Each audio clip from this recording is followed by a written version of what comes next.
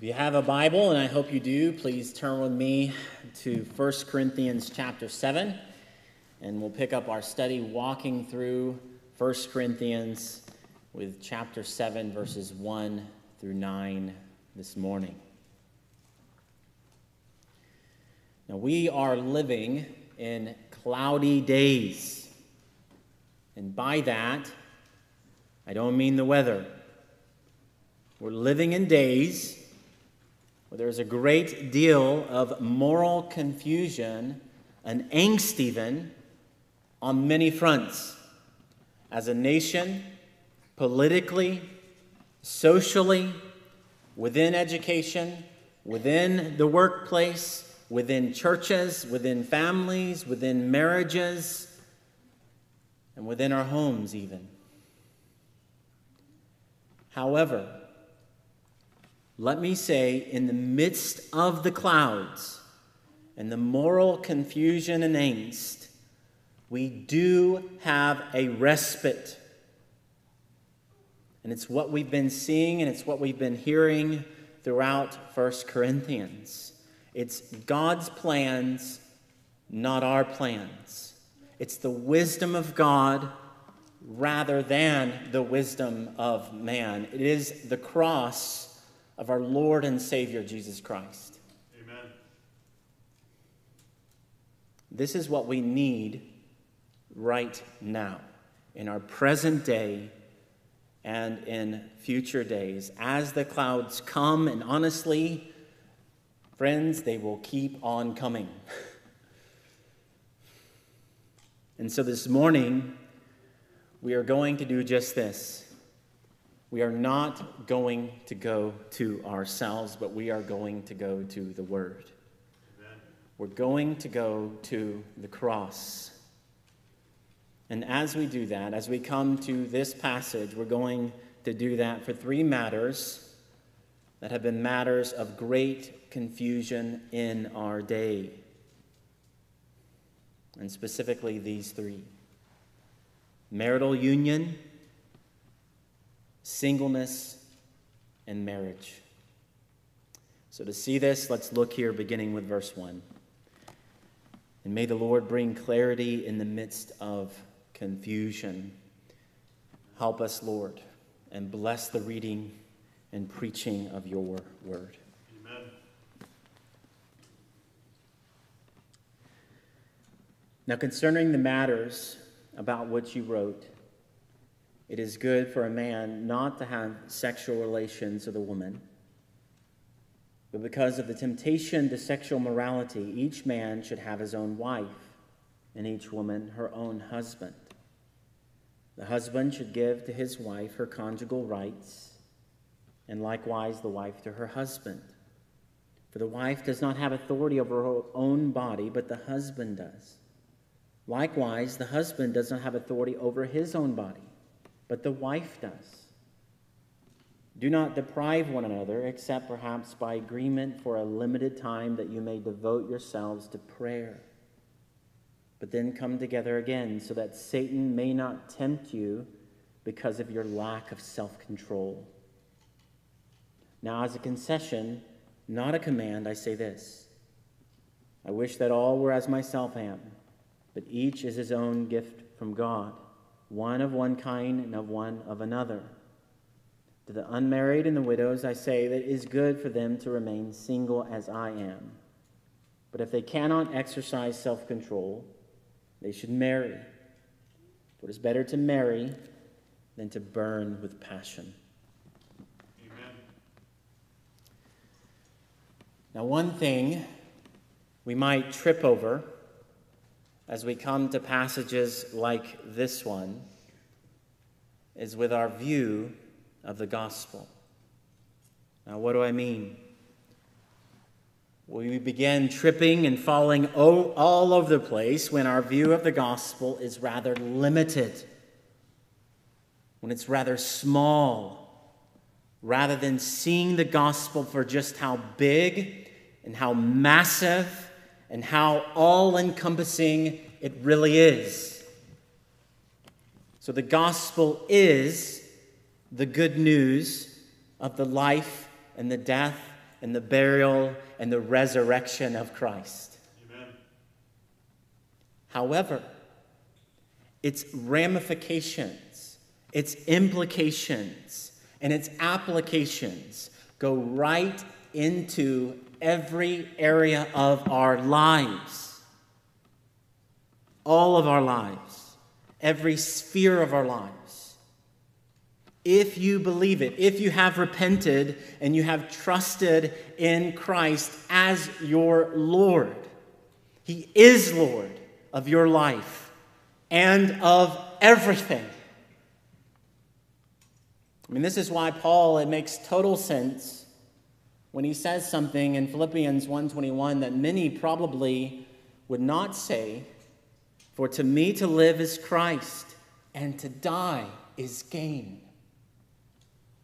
If He is Lord of everything, that makes total sense, because He is the treasure of your life. He is the one you love above anything else. For to me to live is Christ in every aspect of my life. You name it, Christ. And for me to die is also Christ, because He is Lord of everything. And so maybe, as we have walked through 1 Corinthians over these last few weeks and these last few chapters, maybe Paul, he has surprised you. If Jesus is your life, if the gospel is real to us, if it is real to you, then it will mean the faithful, humble practicing of 1 Corinthians chapter 5, of church discipline. It will mean resolving conflicts among believers, being oriented not toward going to the world to resolve your differences, to resolve our differences, but aiming to resolve those differences, your differences that you may have with someone else here within the church, with one another. And we saw that in 1 Corinthians chapter 6, verses 1 through 11. It will mean fleeing from sexual immorality as those whose bodies are not their own. Your body is not your own. Your body belongs to Christ. 1 Corinthians chapter 6, verses 12 through 20. The gospel will impact everything. And so if your view of the gospel is only that it's the life, death, and burial and resurrection, and it basically means nothing after you believe that, then you won't understand all these chapters that Paul has been saying and all these things he's going to say today. You're going to come to the words this morning and will say, this is not right to talk about in church. This is left somewhere else. Maybe the public school could talk about this in our place. Maybe someone else could come along, a counselor, and tell us all about these things. Or maybe our friends in our job could tell us all about this stuff. But don't let these kind of things come into the church. Well, friends, you need to see that your view of the gospel is not to be small, and it is not to be limited. It is to be all-encompassing, covering every area of your life. And so it makes complete sense then as we come to this passage. And so it is that we come here. Paul applying the gospel, the cross, the wisdom of God to marital union. And by that, I don't mean getting married. I mean sex within marriage. Applying it to marital union, singleness, and marriage. So it's no accident that all of this that he says here comes right off of that last verse from chapter 6, verse 19. You are not your own, for you were bought with a price. So glorify God in your body. And so it is then that we come to these verses here. we come to chapter 7, verses 1 through 6. And we see this. We see the godly good of marital union. The godly good of marital union. Now, as we consider these verses, see that this marital union of sex within marriage is an aspect of godliness, not a mark against it. Now, we could stop right there, and that might blow your mind. Maybe you have not thought of marital union sex that way. So let me just say it again. Marital union, or sex within marriage, is an aspect of godliness and not a mark against it. Now, immediately, though, we have light coming through the clouds of our times in verses 1 through 2 here. The context for this union is marriage between a man and a woman. Amen. Now, as we look at these verses, at this opening verse here, when Paul, he says, now concerning the matters about which you wrote, we see it wasn't just Paul who wrote to the Corinthians, but the Corinthians at some point, and we don't know all the details of their letter to Paul, but at some point, they wrote to Paul as well. And so it's here that Paul is turning to address what they wrote him, to address their concerns. And so we find here a change of tone as well. Now, if you've been here and walking through these chapters, you know the tone of Paul has been rather urgent. I mean, it has been in your face. He has been direct. He has been confronting various serious things within the church of Corinth. But here it's different. It's more pastoral. It's less direct and more sympathetic as he gives these words. And so it is that he's addressing here their concern from their letter. Their concern there in verse 1. It says, this is what they were saying, it is good for a man not to have sexual relations with a woman. So in other words, to a greater or lesser degree, they thought it was better, godlier, not to have sex. They thought there's a greater holiness in not having sexual relations, and likely that even within marriage. That's why Paul turns here. Now, some still think this way today. Maybe even some of you. Well, here, Paul sets the context for this union, for sex. It's not just any context whatsoever. It's marriage between a man and a woman. Amen. That is the only definition of marriage. There is no other form of marriage that exists. Sexual desires, they are not pointing you and me towards sexual immorality, towards sex without restraint. They aren't pointing us away from marriage. What they are doing is they are pointing us to marriage. God's design, God's created order, not away from God's created order, not away from marriage. So marriage between a man and a woman is the covenantal context for sex. All other forms fall under the category of sexual immorality. Whatever it is, any other form is sexually immoral. So in other words, there's no other context where it's right, where it's good, where it's godly, and where it's for the glory of God to have sex, except within the marriage covenant. Amen. So if it's not clear sex within marriage is God-glorifying, and sex outside of marriage is not. Marital union is the closest that we will be in our fallen world to Genesis chapter 2, verse 25. That Francie read from a moment ago, being naked and not ashamed.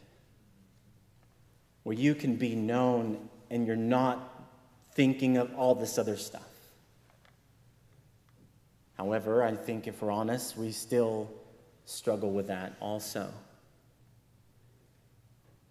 But as we see verse 2 here, and as you think about verse 2, you might think it's a bit odd.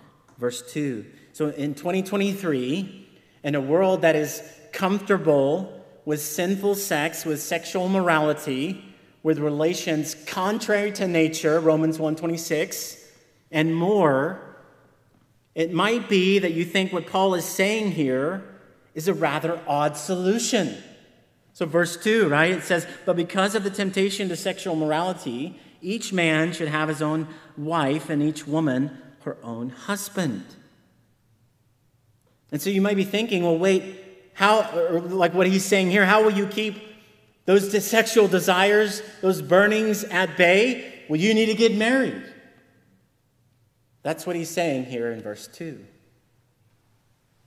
Now, why may some see this as an odd solution?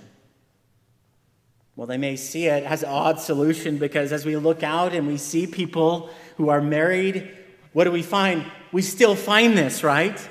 We still see husbands and wives living in sexual sin. We still see them committing adultery and doing all sorts of other things. And so it is that you might ask yourself, is this really the solution? And so that might be why we may look at this verse and think it's a bit odd. Now here's where we see part of the bigger issue among believers and among ourselves in our day right now. The gospel is so often limited to church and not connected to everything else. This is how many who profess to be Christians, how they live their lives. As they live it, as they think about life in the world, as they discuss money, as they talk about and work through communication issues, as they work through conflict, as they raise their children, as they have children, as they think about education, as they think about work, as they think about the world, it's just all disconnected from the Word, from the wisdom of God, and from the gospel. And so when you come to this issue then, with all these other things that are already detached from the gospel, well, yeah, you're going to have some issues here. Because there's other things going on in your heart than just sex. There's other crossless things that you're living according to. There's other wisdom of men sort of things in your life, in your heart, in your thinking. As you go to work and as you go to the grocery store and as you talk to your neighbor or your family, or you celebrate Christmas or you celebrate Thanksgiving or whatever you do. So in the context of the all-encompassing nature of the gospel, of the all-encompassing nature of the lordship of Jesus Christ, Paul's answer here really is not odd. Sexual morality is strategically addressed through marriage and within marriage by embracing what God has created for our good. Husbands and wives embracing their call to marital union. And so it's here that Paul turns to make a number of points regarding marital union, regarding sex within marriage. And so first, he makes clear marital union is a command. Marital union is a command. And we see that there in verses 3 through 4. It's part of marriage. And so if you are married, and only if you are married, it's going to sound strange, but this is it. It is your duty to have sex. That's what Paul is saying. This means if you're not, you're living outside of the will of God, and it's disobedience. Now, there's some caveats that we'll talk about here in a moment. I mean, there are things that can be happening with our bodies. We get older, or aches and pains. We, can't do what we used to do, and so on. Physical issues, health issues. But even then, we are to do everything we can to embrace this command. It's not all just about how you feel and pleasure. It's about the one flesh union, which is where we turn next. So second, marital union is about being one flesh. Paul says there in verse 4, "For the wife does not have authority over her own body, but the husband does. Likewise, the husband does not have authority over his own body, but the wife does."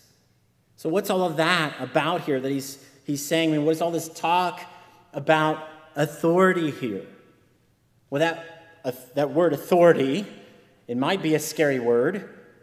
And, well, we'll talk about the misuse of that in a bit. But it's not about who's the boss. It's not about something ugly. It's about something beautiful. It's about Genesis chapter 2, verse 24, and this wondrous, God-ordained one flesh union. It's about a godly, Godward unity. And as we are one flesh, it really is about the cross within marriage as well. Like, you don't just put aside the gospel and the cross as you're thinking about marital union. It's the pursuing husbands, it's the pursuing wives of the good of the other. It's denying yourself and loving your spouse to the glory of God. That's what's happening. It's saying, here is my true friend, my love, the one I delight in, and the one I delight to love. It's the heart of Romans 12:10, which says, outdo one another in showing honor. That's what's going on in marital union. It's laying your life down for the other. It's the cross within your marriage. And that's not ugly. It's God's design for sex. And it's beautiful and beautifully cross-centered. That as you have sex, you're looking out for the other, aiming to outdo one another and showing honor. And there is the cross in marital union. Third, marital union may be abstained from for the purpose of prayer. For the purpose of prayer. And this is in verses 5 through 6. This is the only reason Paul allows for a husband and a wife not to come together.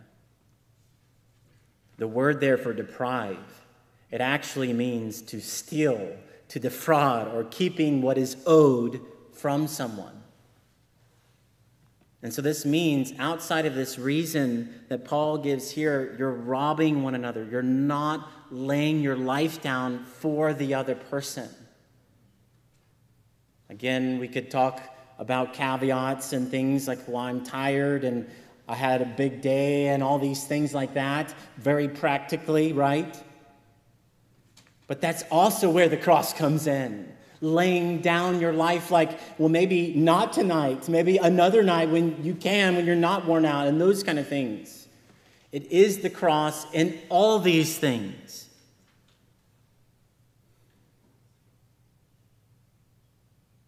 The reason not to come together that Paul gives here is for prayer. And he probably means so that you can pray together.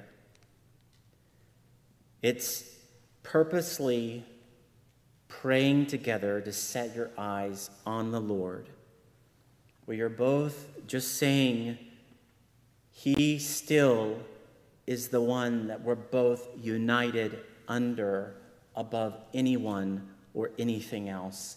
He is our chief treasure and our chief portion forever, even above my husband, even above my wife. You are my treasure, and you are our treasure together. Yet even here, though, you're only to abstain by agreement.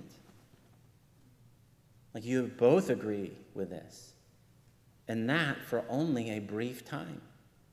We're not talking about 20 years, right? 10 years, 5 years, 1 year. Now, he doesn't specify how long, but it's not months, it's not years, it's short. With this purpose, verse 5, so that Satan may not tempt you because of your lack of self-control. So marital union serves as a protection against Satan's strategies to destroy you, to destroy your spouse, to destroy your marriage, and to put a blemish on the gospel. His point is, don't give time for Satan to get a foothold in your marriage, to tempt you, to urge you on to lose sight of the cross, to lose sight of laying your life down for one another. Don't let him do that. Now, verse 6 here is likely connected to verses 1 through 5, or verses 5 through 6, or 5, verse 5, about his point about prayer. He's saying that is the concession, abstaining for a time to pray. And it's not a command. So it's something you might do by agreement for a time, but it's not a command, not required. Marital union is required, but the concession isn't. So you may or may not do this, but you must unite. And so as we hear all of this, as you are seeing these things, thinking through these things, what we are to do is we are to take up Paul's words here, God's words here, and rejoice in God's wisdom. God created sex, sin distorted sex. See the blessing of marital union, that sex within marriage is good, and it is godly, and it is right. So rejoice in God's wisdom, but then also see the call to godliness in your marriage. This is a part of godliness. It's not contrary to godliness. It's about the cross, it's about the gospel, and it's not opposite to it. And the truth is, oftentimes marital union reveals other stuff. Other issues in your marriage as well. So if you're not talking, you're not communicating, you're not caring for one another, and you're at odds with one another, those things will come out there. That's another reason why you need to be doing it regularly. It reveals, it's God's sanctifying work in your marriage to reveal issues that maybe you put over here, you put over there, but you can't ignore them here. It reveals things you need to work through together in view of Christ specifically, not in view of all 1,000 other things, not in view of the wisdom of man, but in view of the wisdom of God. Now, at this point, it's important to say this. What Paul is saying here, this is not giving anyone the right to abuse, to rape, or to control their spouse. Amen. This passage, nor any other passage in Scripture, gives you that right as a husband or as a wife. That is absolutely not how to view this passage. Abuse is selfish and sinful. You can see, not about the cross, not about Christ. Rape is selfish and sinful. Control is selfish and sinful. Manipulation is selfish and sinful. But the cross is selfless and godly. And so this is about reasonable, loving, life-laying down, God-glorifying marital union, and not about seeing your spouse as merely an object to do with whatever you please.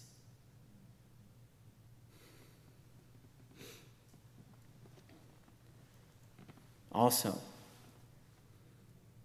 it's important to hear this, because this is certainly what we're hearing everywhere. And we hear it again and again, and I've heard it as a pastor as well. If you do those things, or if you commit some form of sexual sin, this is not giving you an allowance or an excuse for blaming your spouse for your sin. That's on you.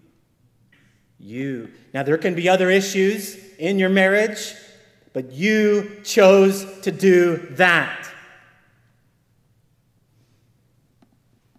And so, friends, as you see this, as we nearly never hear this from the pulpit, see that God has given us this word this morning, that every single person in this room would hear these things.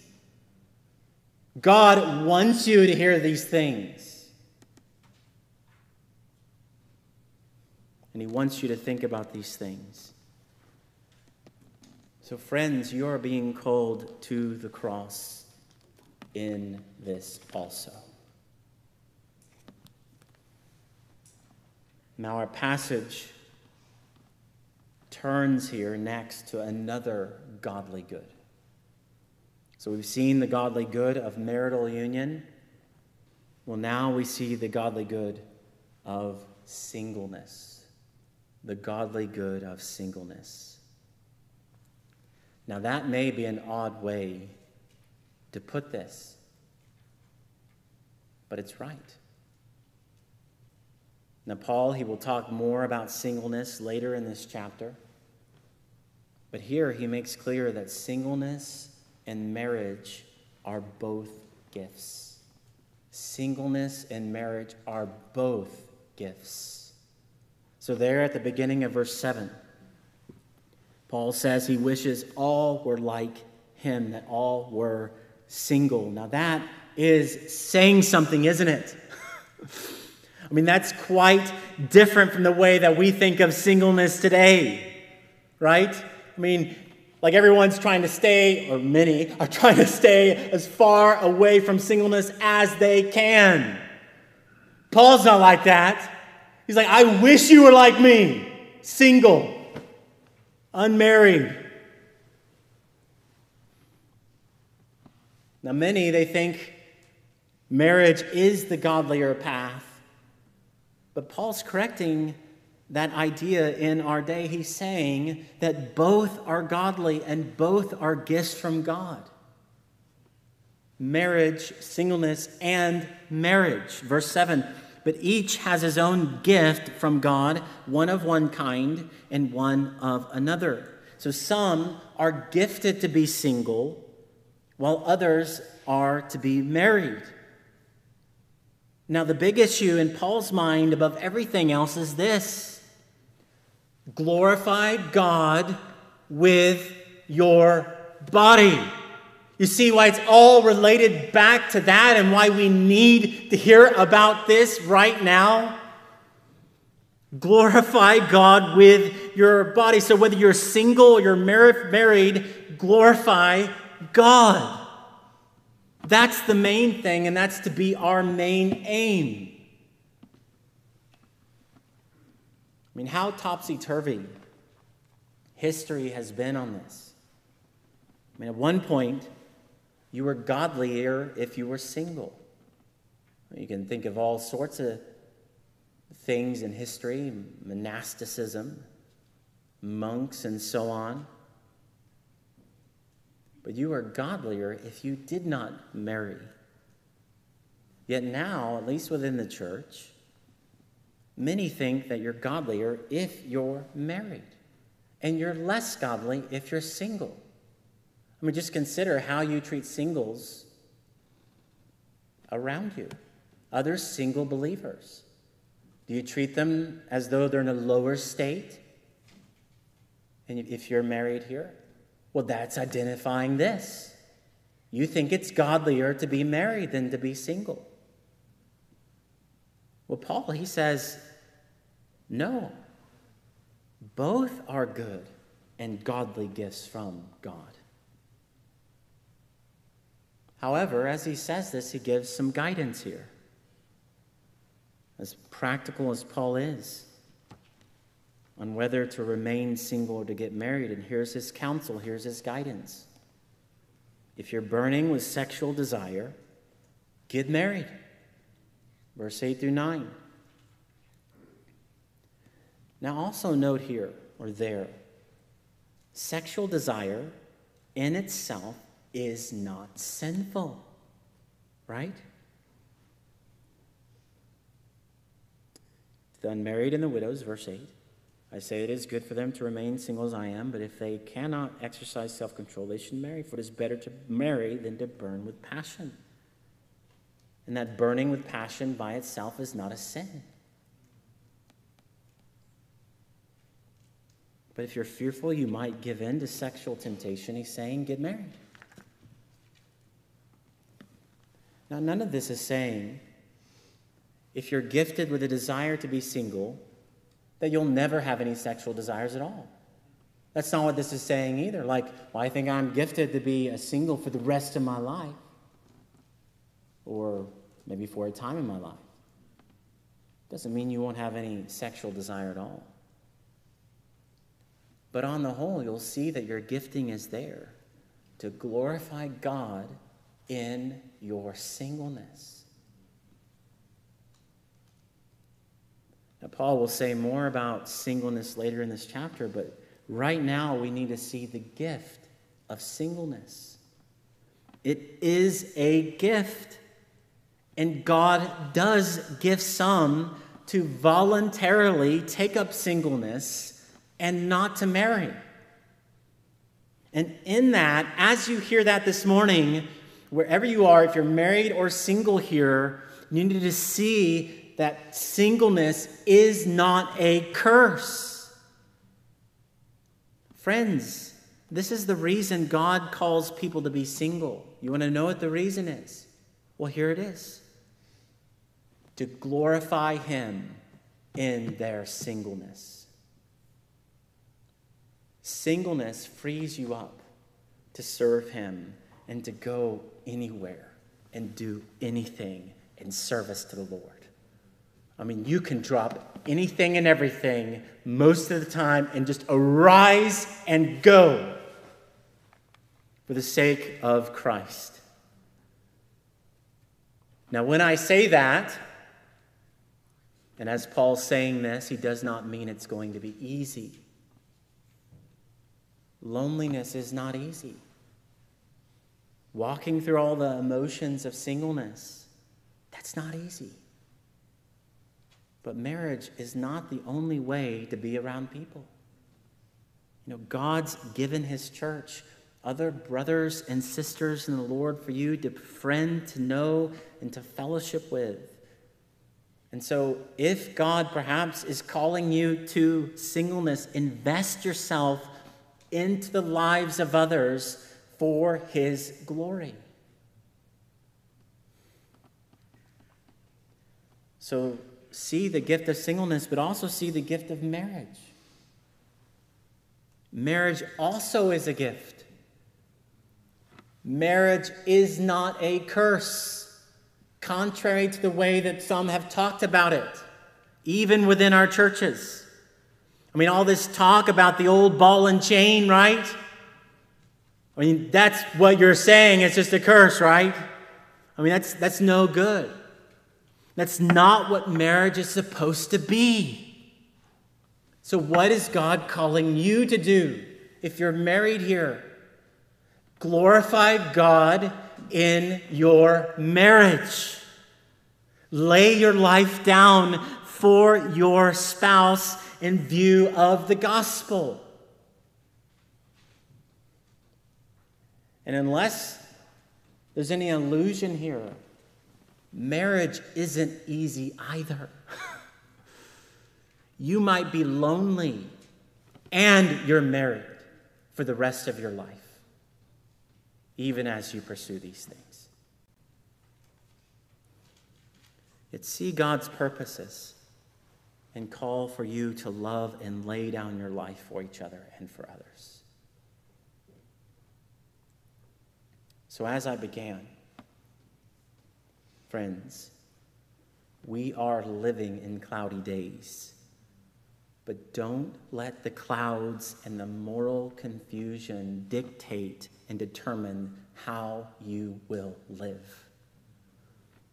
The world is not to set our agenda, saints. We have an agenda. We have God's word. So let Christ be your life. Live for his glory, friends. All of you, all of us, whether you're married or single, rejoice in and take up God's good gifts for his glory. You are not your own, for you were bought with a price. So glorify God in your body. Let's pray. Amen.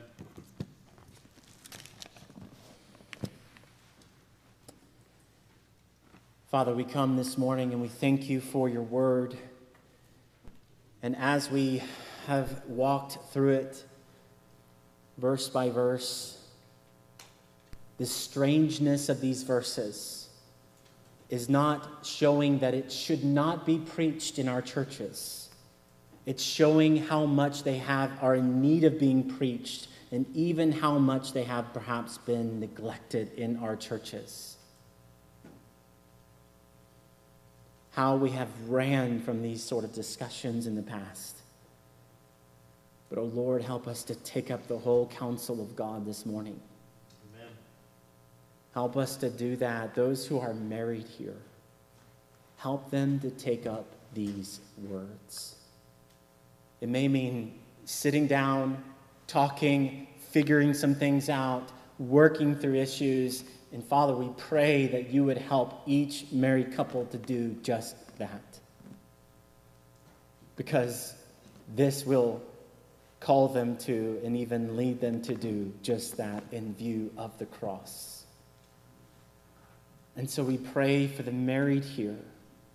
May you help them to take up these words and see the gift of their marriage and glorify you in it. And for those who are single here, we pray for them, whether they're single for a time or perhaps you're calling them to the gift of singleness. We pray that you'd help them to see the call for them also to glorify you in their singleness. And as we've had this time this morning, if there are any here who don't know you, Lord, as we have come to your word, we have lifted up the cross of Jesus Christ in looking at marital union, in looking at singleness, in looking at marriage. May they see their need is Christ. And that life and forgiveness are found in turning from sin and turning from self and turning to Christ and turning from self. And so may you help them to repent and trust in Christ as their Lord this morning. And so be with us, Father, we pray, as we respond, as we sing, I surrender all. May the cross be before our eyes. And may we respond before you, Lord, this morning, we ask. In Jesus' name, amen.